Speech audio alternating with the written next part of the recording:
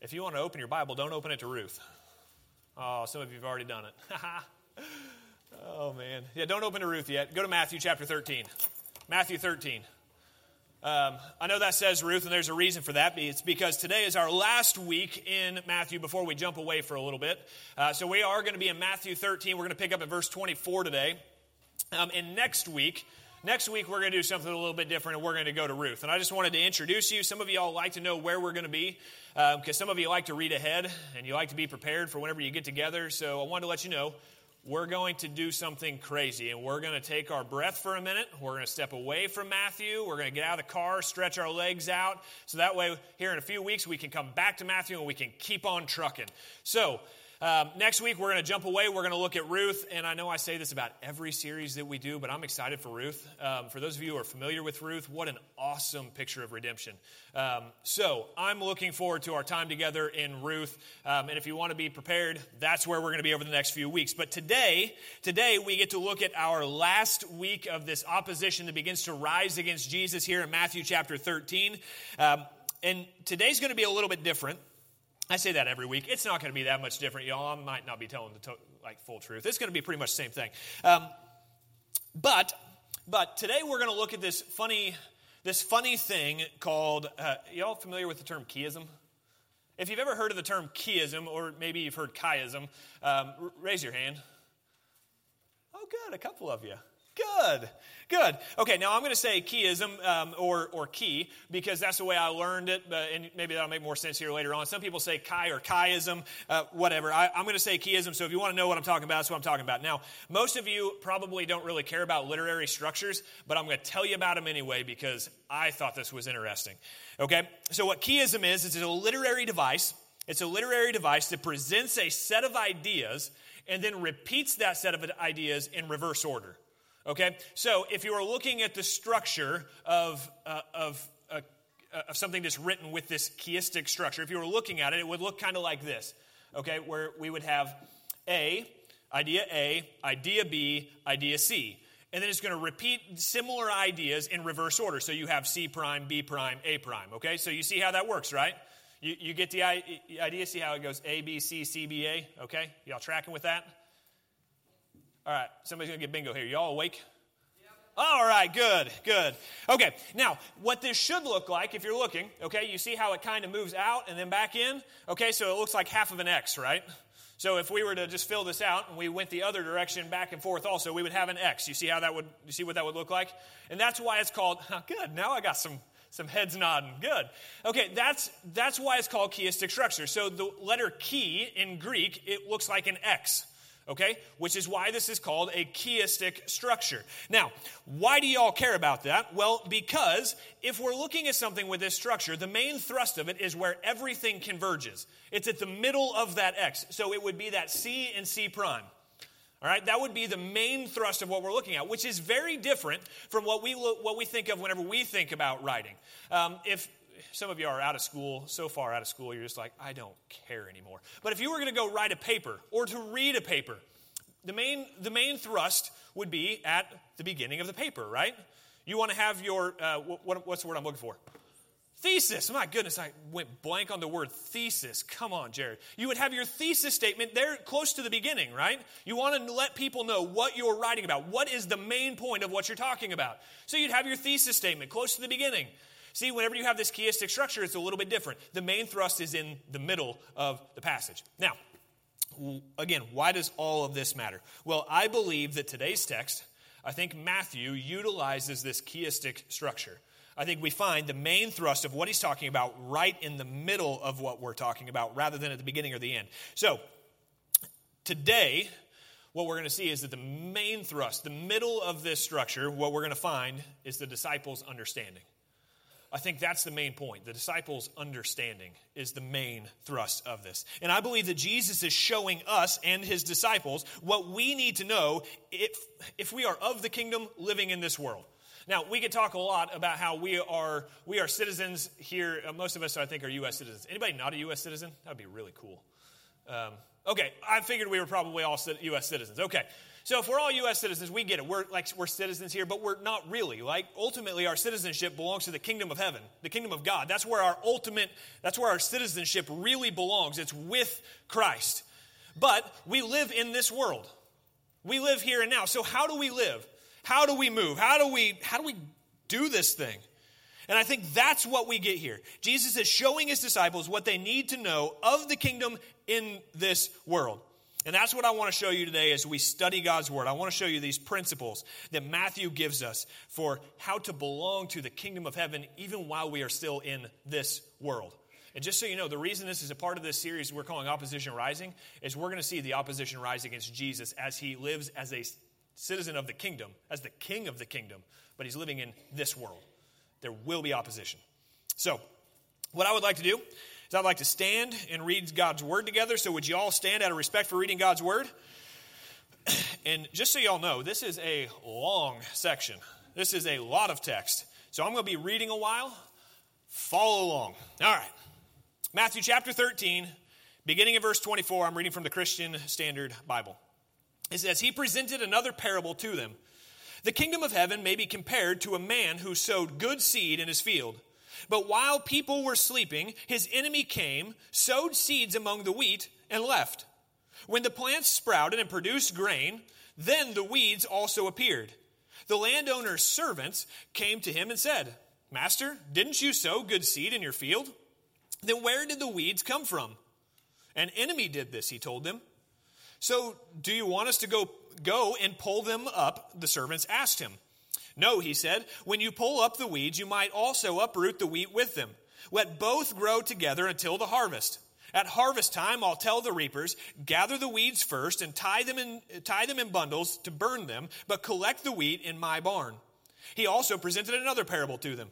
The kingdom of heaven is like a mustard seed that a man took and sowed in his field.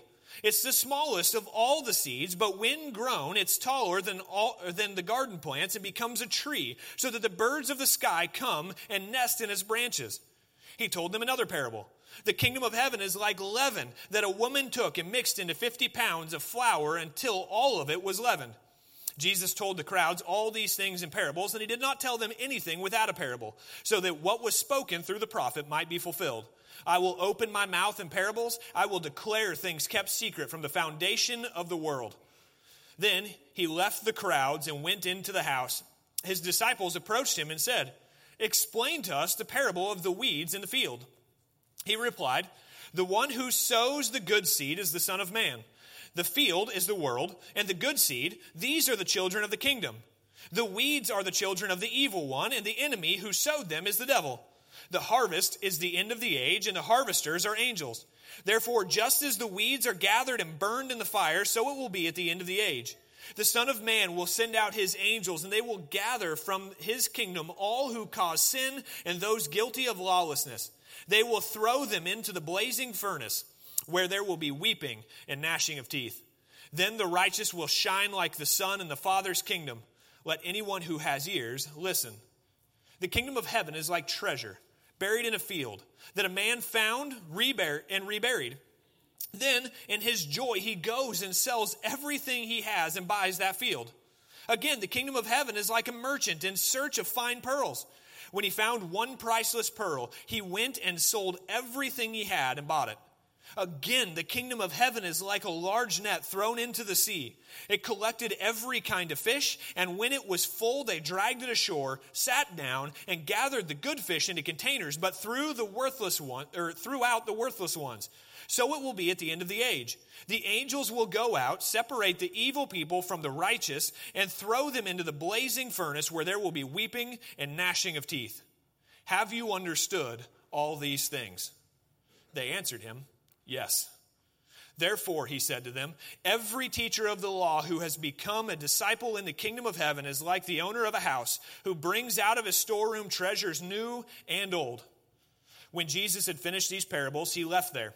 He went to his hometown and began to teach them in their synagogue, so that they were astonished and said, Where did this man get this wisdom and these miraculous powers? Isn't this the carpenter's son? Isn't his mother called Mary, and his brothers James, Joseph, Simon, and Judas? And his sisters, aren't they all with us? So where does he get all these things?" And they were offended by him. Jesus said to them, "A prophet is not without honor except in his hometown and in his household." And he did not do many miracles there because of their unbelief. Thank God for his word. You may be seated. Let's pray. Heavenly Father, I'm thankful for this word today.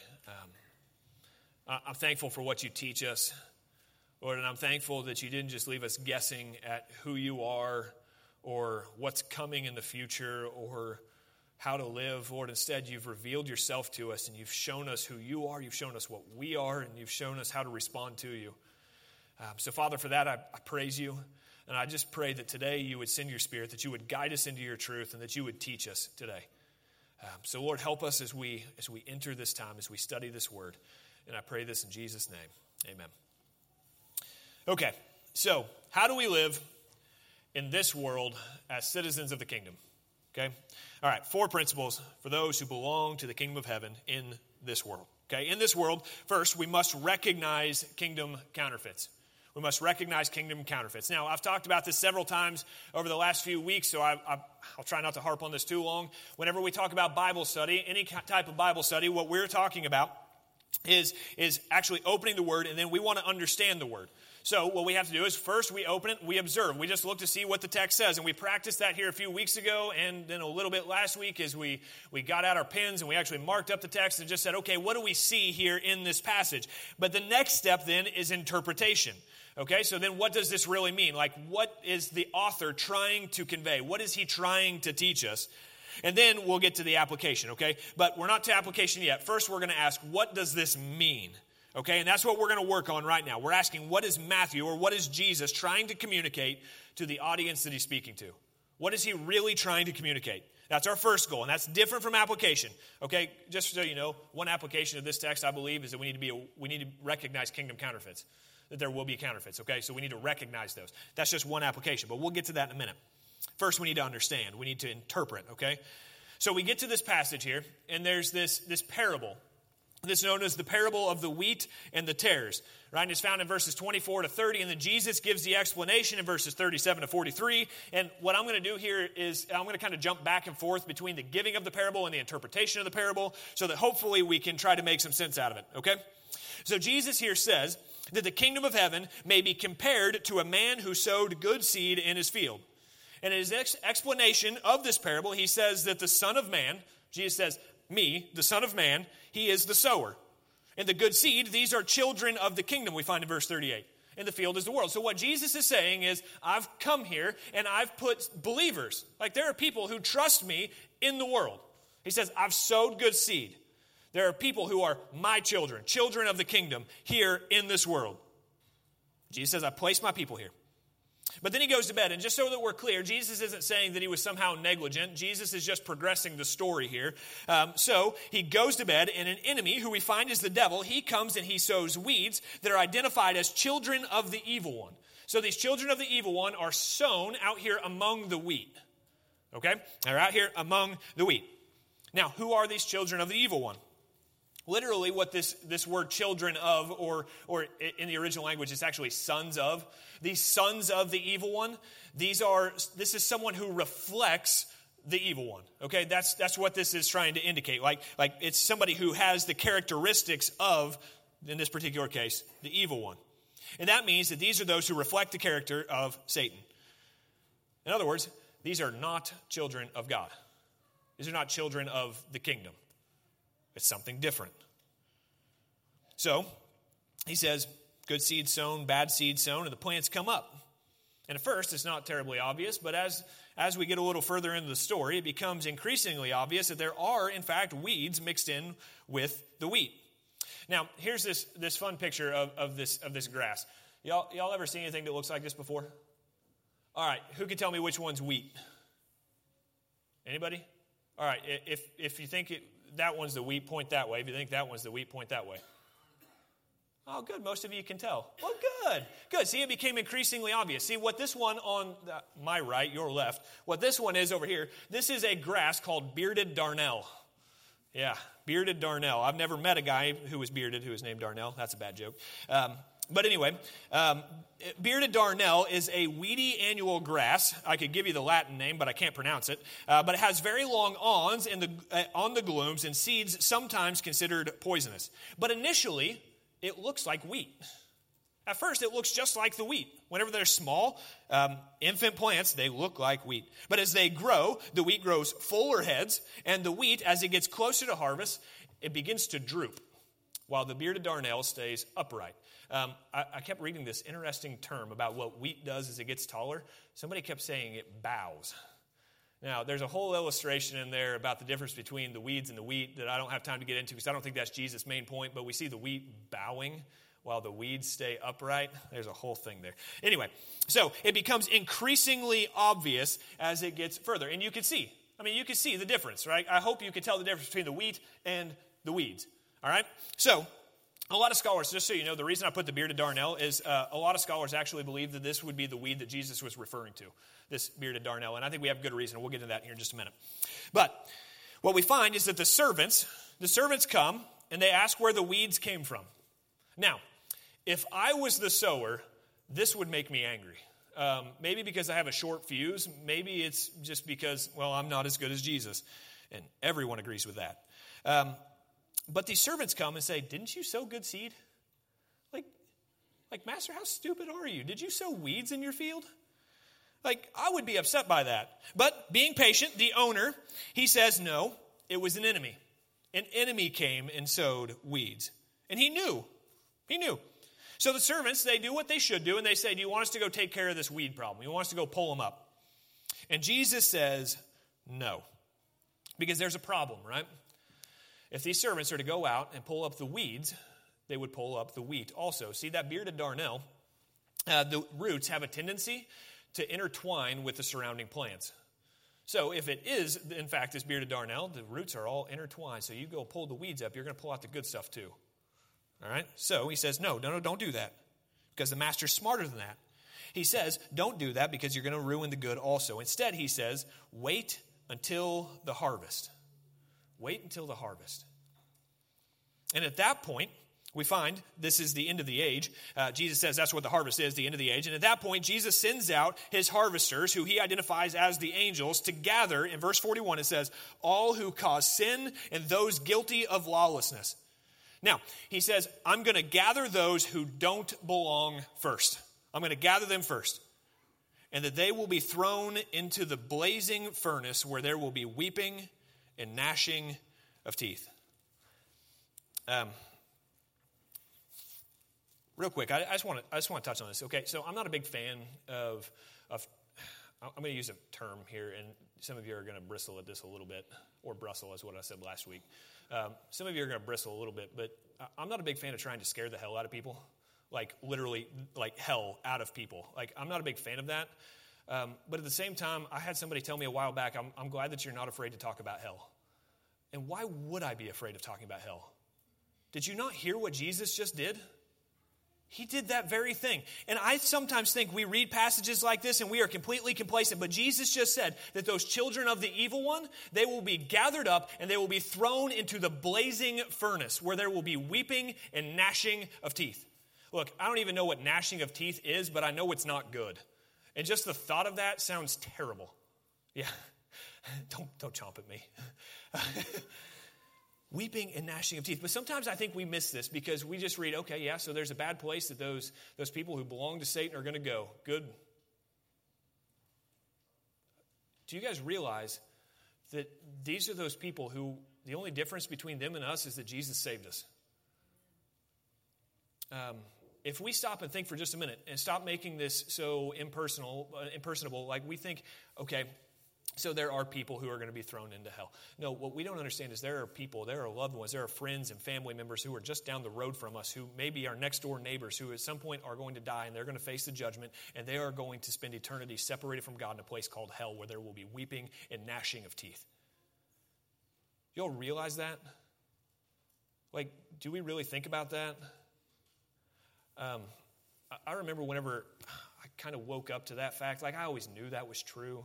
Like at some level, intellectually I knew that was true, but I remember whenever I actually woke up to that reality, that there were people who I knew and I loved who were going to spend eternity in the blazing furnace, in hell. And it brought me to tears. To think that there are loved ones, people who we care about, who will be separated from God for all eternity in a place where there's a blazing furnace and weeping and gnashing of teeth. Look, I don't know exactly what hell looks like, but I know it's bad. The question then is, do we really care? Like, do we really, or do we really believe it? Like, that's the first question, I guess. Do we really believe it? And if we believe it, then do we care? Because if we care, we'll do something about it. Like, no, we can't save people, but we can sure tell them about the one who can save them from this place. Do we really care?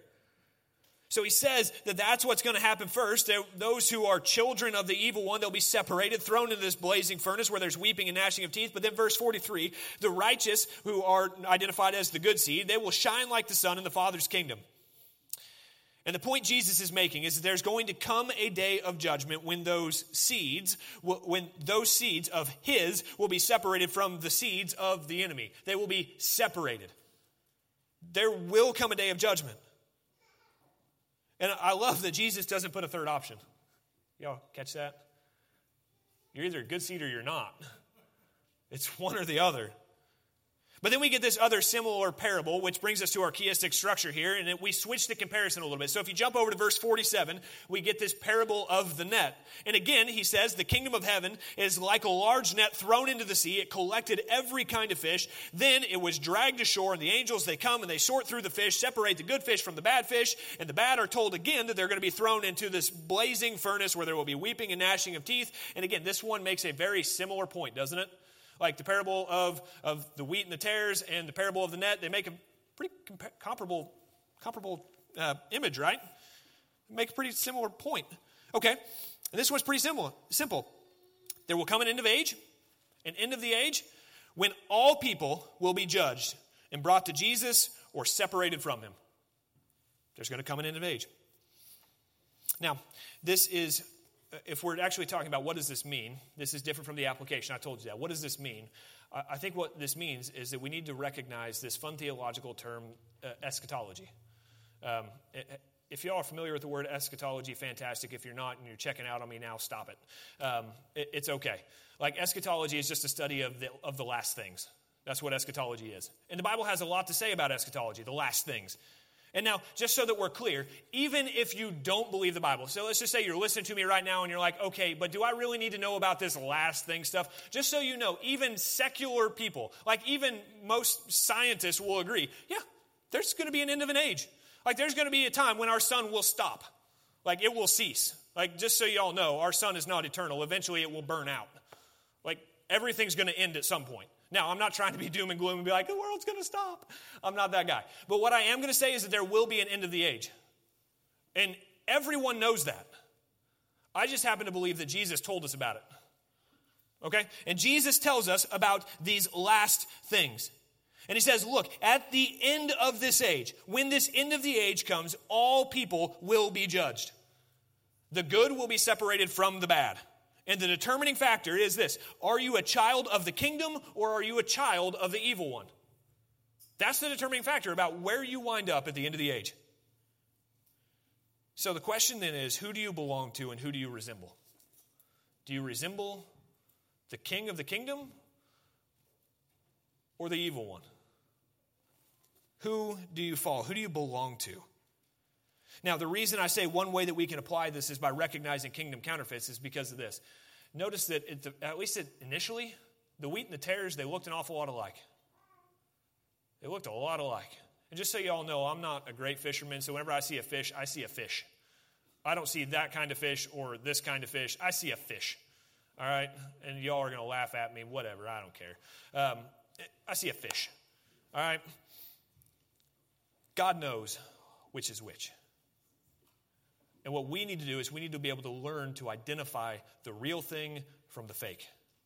That way, we don't allow the fake to penetrate in too far and actually cause damage as they begin to intertwine around our roots. We need to be cautious and recognize kingdom counterfeits. But the point that Jesus is making here is that all will be judged. And there will be a separation of the good and the bad. And the determining factor is, are you belonging to Jesus or not? In this world, we must recognize kingdom counterfeits. Second, in this world, we must have a kingdom perspective. We must have a kingdom perspective. All right. Now, Jesus gives 4 short parables here, and I'm going to try to touch on them all at least briefly. And the first of these is this parable of the mustard seed. Verse 31, it says, "The kingdom of heaven is like a mustard seed that a man took and sowed in his field. It's the smallest of all the seeds, but when grown, it's taller than the garden plants. It becomes a tree so that the birds of the sky come and nest in its branches." Now, what Jesus is doing here is he gives this parable as he's using Old Testament imagery to start talking about the kingdom, his kingdom. Okay, he uses this idea of a tree, right? Now, you all know what a mustard seed is, right? Just this itty-bitty seed. You get the point from the text. Like, it's this tiny seed. And I thought about going and getting mustard seed and holding one of them up, but you won't be able to see it anyway. So, here, look, I've got one. See, can you tell? No, I don't really. Okay. So mustard seed, you get it. It's this little bitty seed.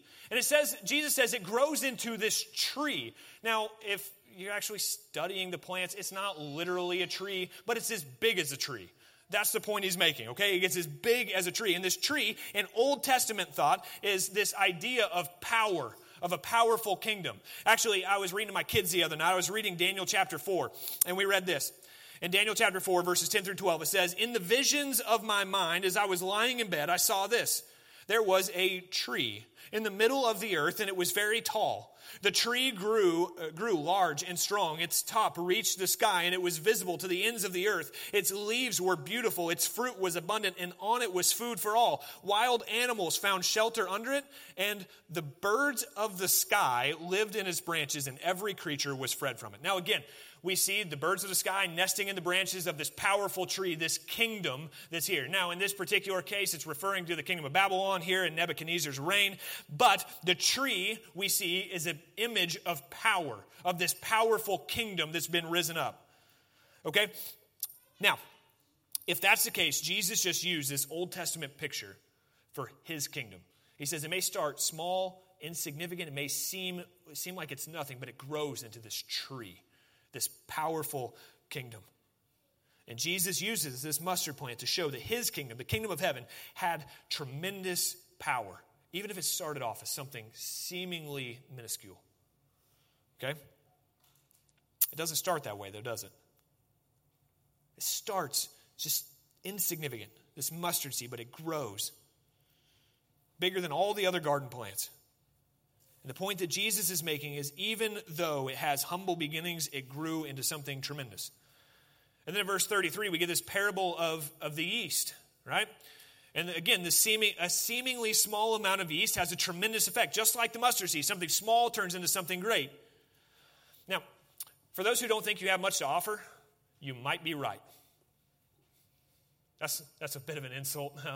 It's not really intended to be, but the truth is, though, even if you don't have much, God can make an awful lot out of an awful little. Like, you may not have much, but it's really not about you. Like, I think there's a slide that says it's not about you. You don't have to do that. I'm just messing with you. It's really not about what you can do. See, God can take something that seems so insignificant, and he can turn it into something great. We talked about this in Sunday school this morning. Like the 14 of us that were sitting around the table, can we really change the world? And I think the answer is yes. I think the answer is yes. Now, the way we go about that is important. But can something so small, seemingly insignificant, really make that kind of an impact? Yeah, look what Jesus did with 12 guys. Like, of course something great can come from something insignificant. We see it right here through the mustard seed, through the yeast. And see, what I think that we need to do is we need to start changing our perspective and start having a kingdom perspective and seeing how even just a little bit can do something extreme, something extraordinary. But it's not just that. We also see that we need to change our perspective on the worth of the kingdom. If you jump to verse 44, we get this parable of the field with the hidden treasure. And it says that a man, he finds a buried treasure in this field. Okay, and he now knows the value of this field because he knows the treasure that's in it. So everybody else watches this guy as he goes and he purchases this field, and they think, what a fool. He's spending that kind of money on this field. Like, do you know what land prices are like right now? And he's going to buy that field? Are you kidding me? Yeah, so he goes out and he buys this field. And everybody else might think he's a complete fool, but he knows the value of that field. So it says that he goes and he gives away everything he has. And not just giving away everything he has, he does it joyfully. Like, he's laughing on the way to the bank to sell his house, to sell his car, to mortgage everything he has. He's willing to give up everything he's got for the sake of this field because he knows the value in that field. Everybody else might think he's a fool, but he knows the value of this field. So he gives away everything joyfully, laughing all the way to the bank. So we see that parable of the hidden treasure. And then we get the parable of the pearl, which is it's similar. Now, the man in the field, he comes across the treasure by accident. But here we find a merchant who is searching for valuables. And he finds this pearl. My translation says it's priceless. It has immense value. Immense value. And he finds that one pearl that's greater than all the others. So he gives up all the other pearls, everything he has, to get this one pearl. This one pearl, knowing that it's worth more than everything else. Now, 2 lessons that we need to learn here. First, entering the kingdom, really entering into the family with Jesus, it's worth everything we have. Because it's so much greater than everything else. Like, I don't care what you have to give up to be with Jesus. It's worth it. It is worth it. Everything. And the other thing we learn here is, again, if we understand who Jesus is speaking to and who Matthew is writing to, right? We know that it's a first century Jewish audience. We've talked about that again and again. Okay, so if he's talking to primarily Jewish people, these are the ones who have been searching for pearls. They have been looking for truth. They have been looking for those valuables. And they hear this. While the Gentiles, they're these who stumble across it. They find this just kind of almost by accident. They run into this truth. And the truth is, it doesn't matter if you have searched your whole life for Jesus. It doesn't matter if you have spent your entire life in church. It doesn't matter if you've been a religious person, a good person looking for this truth, or you happen to stumble into it because somebody ran into you and shared the good news of Jesus with you. It really doesn't matter what your background looks like. When you find Jesus and you know that he's worth everything else, you give it all away to follow him. Y'all, do you get that? Like, he's worth everything. I don't care what your background looks like. He's worth all of it. Y'all, I was raised in the church. I was the one that was looking for pearls, and I found that one that was worth everything. I'll give them all up for that one pearl. But I know not everybody's like me. I know some people, they've lived a life, and they haven't been looking for those pearls. They didn't care about the pearls. They just happened to stumble upon this treasure. And they gave everything up for it. You know who got the treasure? Both of them. The one who searched for it and the one who stumbled upon it. I don't care what your background looks like. I just want to know, do you have the treasure? Do you have the one? Do you know Jesus? See, the kingdom requires us to change our perspective so that Jesus is of supreme value. And at that point, you're willing to give up everything else for the sake of following him, coming after him. See, in this world, I think we have to have a kingdom perspective, recognizing both its value and that despite its humble beginnings, maybe even in your own life, it becomes something greater than anything else. In this world, we need to recognize kingdom counterfeits. We need to have a kingdom perspective. Third, in this world, we must pursue kingdom understanding. And again, here's the center point of our chiastic structure. Here it is. In this world, we must pursue kingdom understanding. Okay, and I talked about this some last week, and the point I made last week was to enter this familial relationship with Jesus, we must have understanding, right? We hear the good news of the gospel, and then we have to understand the gospel in order to receive the gospel. Y'all tracking with that? Okay, so Jesus here, again, he spoke in parables. Verse 34, it says, Jesus told the crowds all these things in parables, and he did not tell them anything without a parable. And really, this does two things. First, it fulfills Scripture, right? He quotes from Psalm 78, verse 2.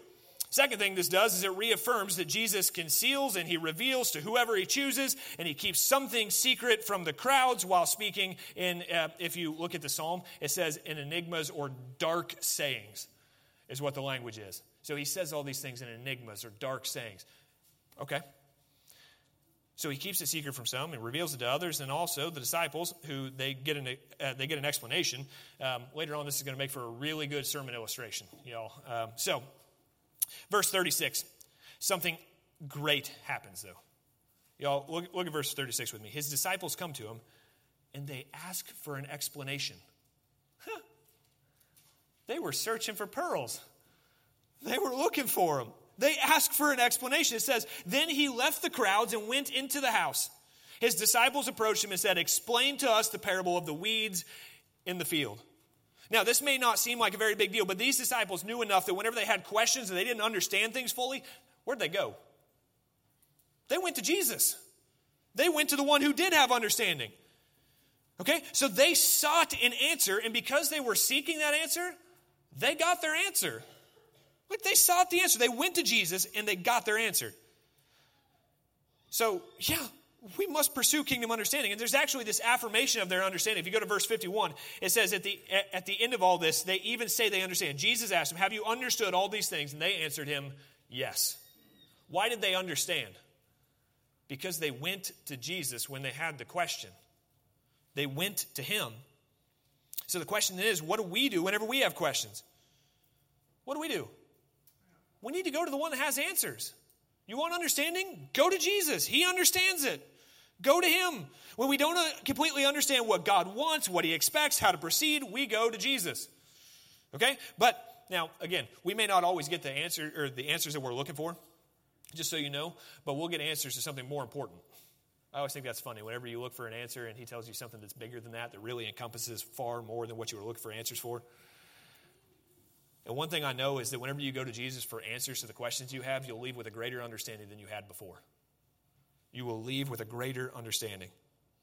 So if we'll ask, he'll answer.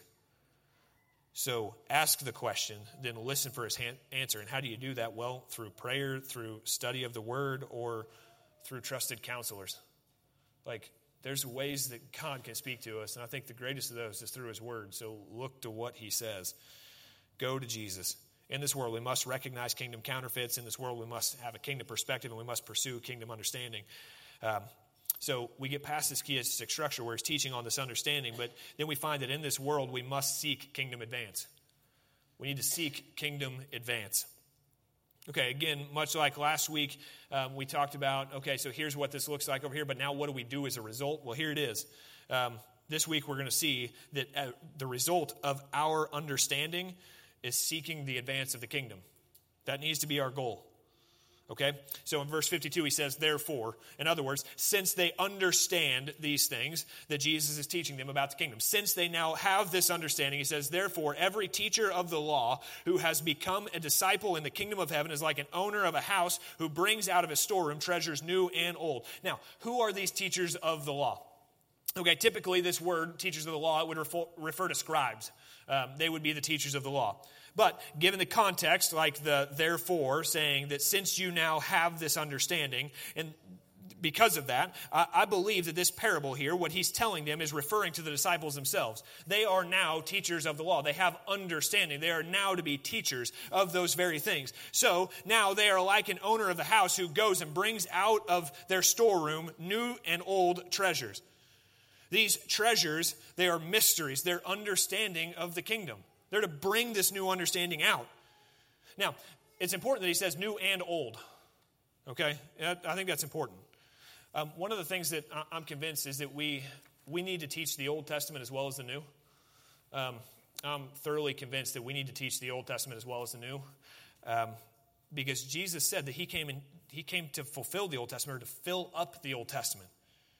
Every Old Testament passage should point to Jesus in one way. No, let me say that differently. Every Old Testament passage does point to Jesus in one way or another. The question is, do we understand? Do we understand how that's pointing us to Jesus? So as teachers of the law, those who have been given understanding, we are to take the understanding that we have of the Old Testament and the things that Jesus is saying, and we share it with others. Both the new revelation, the good news of the kingdom that has come, and the older revelation and how it points to Jesus. We take that to people and we share that understanding with those. But one thing I want to tell you is that will be met with opposition. It will be met with opposition. This kingdom advance, as we strive to see it advance, it will be met with opposition. Jesus goes on and he says that a prophet is not without honor, he is without honor in his hometown, right? You go to verse 53 to 58, and Jesus here, he goes back home where he grew up, presumably Nazareth, and he does the same thing he normally does. The same thing he normally does. He goes to the synagogue and he starts teaching. Okay, that's pretty typical for him.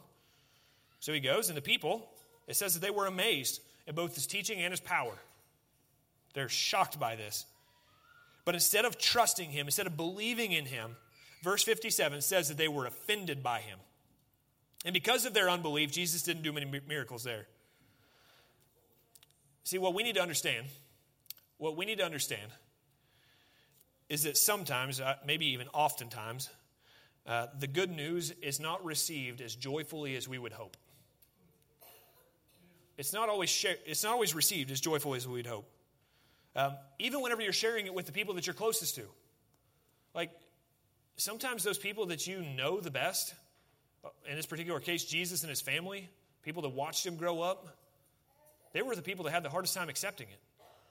Sometimes that's hard. Now, does Jesus say, don't go tell your family? No, that's not what he says. He does warn you, though, that it's going to be met with opposition. It's going to be met with opposition. But just like we saw last week with the parable of the sower, our job is not to determine where seeds take root or where they grow. Our job is to share the good news, is to bear fruit, to scatter seeds. That's our job, is to go and then trust that God knows what he's doing and let him do the rest. Y'all ever seen dandelions? Fun story. I think I might have told Parker this because we were talking about dandelions. I was mowing my yard here early this spring, and I had dandelions everywhere. My neighbor's yard, it looked really good. Nice green, dark green grass, and I felt terrible because I'm over here mowing my yard, blowing all these dandelion seeds all over his yard. And I'm just thinking, man, if he saw this, he would be like, dude, come on. Like, wait till the wind dies down or switches direction. Blow them over there where Parker has to deal with them. See, I didn't choose where the seeds landed. I just scattered the seed. Now, I'm talking about weeds, which maybe isn't the best analogy, but I think the point holds.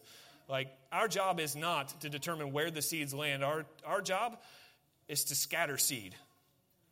Scatter seed and trust that God knows what he's doing with it and will determine where it lands and where it takes root. Our job as we seek kingdom advance is not to determine who opposes and who doesn't. Our job is to scatter seed, share the good news, and teach from the understanding that we've been given. That's our job. So in this world, we must recognize kingdom counterfeits, have a kingdom perspective, pursue kingdom understanding, seek kingdom advance. So what? Well, first I want to encourage you, seek to understand Jesus and his kingdom. And how do you do that? Again, here's the hard-hitting thrust from the preacher today. Now, you all aren't going to see this coming. Read your Bible. Like, there you go. Read your Bible. You want to understand Jesus and his kingdom? Read your Bible. If you want something better than that, well, surround yourself with people of understanding. One of the best things I've done in my life is I have had people who are people of understanding around me. Like, even whenever I didn't get it, I could trust their wisdom. I could trust their counsel. I could go to them and say, hey, look, here's what this says in God's word, and I don't completely get it. I don't understand what's going on. Can you help me? And they've helped me. Like, surround yourself with people of understanding. You know what that's called in Bible terms? It's called discipleship. Y'all, I know it's a crazy concept, but it's one that Jesus set up. So maybe we should listen to that. Like, surround yourself with people understanding. Go to his word, surround yourself. And we don't just want to be a social club that meet together in a nice building, sit in these cushy blue chairs for 2 hours a week. Instead, what we want to do is we want to be a community, a body, a group of people who gather together around God and his word, and we help one another grow. Why? Because there's an end of the age coming. We want to build one another up all the more as we see the day approaching. That sounds biblical. That's what we want to be. That's what we want to do. We want to be this team, this family who pursues understanding both individually and corporately. And then we take that understanding and we see how valuable it is and how valuable Jesus and his kingdom are. And whenever we see that he's worth everything we have. And then we devote everything we have to encouraging our brothers and sisters, even encouraging them to devote everything they have, their families, their jobs, their education, their hobbies, all of this to serving King Jesus and his kingdom. That's what we do as a result of this passage. And yes, just know that there will be counterfeits. There will be. But as we grow closer to the real thing and in a deeper understanding of the real kingdom, the counterfeits become increasingly clear. I could give you actually, you know what, I'll just do it. You know what people do whenever they start training? You know what they start doing whenever they start training people to identify counterfeit bills? They show them the real thing. They make them experts in the real thing so that the counterfeits become increasingly obvious. As we grow closer to Jesus, we'll identify the counterfeits become increasingly clear. But know this, there will be a day when Jesus will return and he will separate the good from the bad, the children of the kingdom from the children of the evil one. And on that day, I want to know, who are you going to be counted with? The king of the kingdom or the counterfeits? And if you're going to be counted with the children of God, then I urge you to seek kingdom advance. Share the understanding that you have with those around you. And yes, there's going to be opposition, but we've already decided Jesus is worth everything. I've already shown you that Jesus is supposed to be worth everything. And apart from him, really, we have no hope, and those with whom we're sharing have no hope. Share the kingdom. Seek its advance. And if you ever want to know what this looks like, either to become a child of the kingdom or to share with those around you, there are people who want to be a resource to you, myself included. So I'm going to ask you to do something weird. Okay? We're going to sing here in just a minute. And every week I tell you, if you want to respond, you're welcome to do so. And the reason I do that is if you hear God's word and you know you need to do something as a response to that, I want to pray with you. I want to encourage you. I want to do whatever I can. So you're always welcome to come while we sing. Now, I know that there are people who are going to be like, yeah, Jared, I'm not going to do that. Yeah, I'm just not. I know. Okay, so here's what I want you to do then. I want you to open your bulletin, and you'll see that my phone number is in there. I want you to text me while we're praying. I know that's crazy. But if you want somebody to pray with you, pray for you, help you, encourage you, I want to be a resource for you. That's my job. So open your bulletin, find it, text me while we're praying. Because if you wait till you go get in your car and you drive home and you're like, well, I'll do it while I'm watching a Chiefs game, you won't. You and I both, we all know that. You'll forget, life will come up, things will get in the way, and then you'll just forget about it. And then 2 weeks later, you'll be like, yeah, I really should have done that, but now it's too late. Don't wait. Let me know how I can be a resource for you, because if you don't know what it means to be a part of the kingdom, I'll just warn you, we don't know when this end of the age is coming, and I don't want you to wait till it's too late. Know Jesus today. Know him. Be counted with him. And regardless of whether you know what that looks like or not, what we need to desire, what we need to seek is kingdom advance. So let's see the kingdom advance together. Let's pray. Heavenly Father, God, I thank you for this time. And I thank you for these parables that you shared with your disciples 2,000 years ago. And I thank you that you're still sharing them with us today. Lord, I pray that you would continue to give us understanding, that you would help us to know you more, that you would help us to know your kingdom more. Lord, and I pray that we could grow in our understanding of who you are. Father, so I pray that you would accomplish that you would drive this word home. Father, all the more as we see the day coming. Lord, so today I want to pray both for us as a church family, that you would help us, that you would encourage us, that you would send us out and let us seek your kingdom's advance. But Lord, I also want to pray for those who are, according to your word, children of the evil one, those who haven't come to know your saving grace.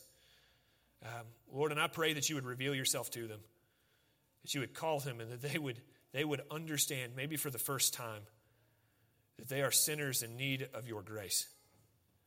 Lord, so I pray that you would change hearts and that you would change lives today. Lord, just help us. Help us. Guide us and direct us. Give us this understanding that we so desperately need. Lord, and I know that you'll make your word effective. And I pray all these things in Jesus' name. Amen.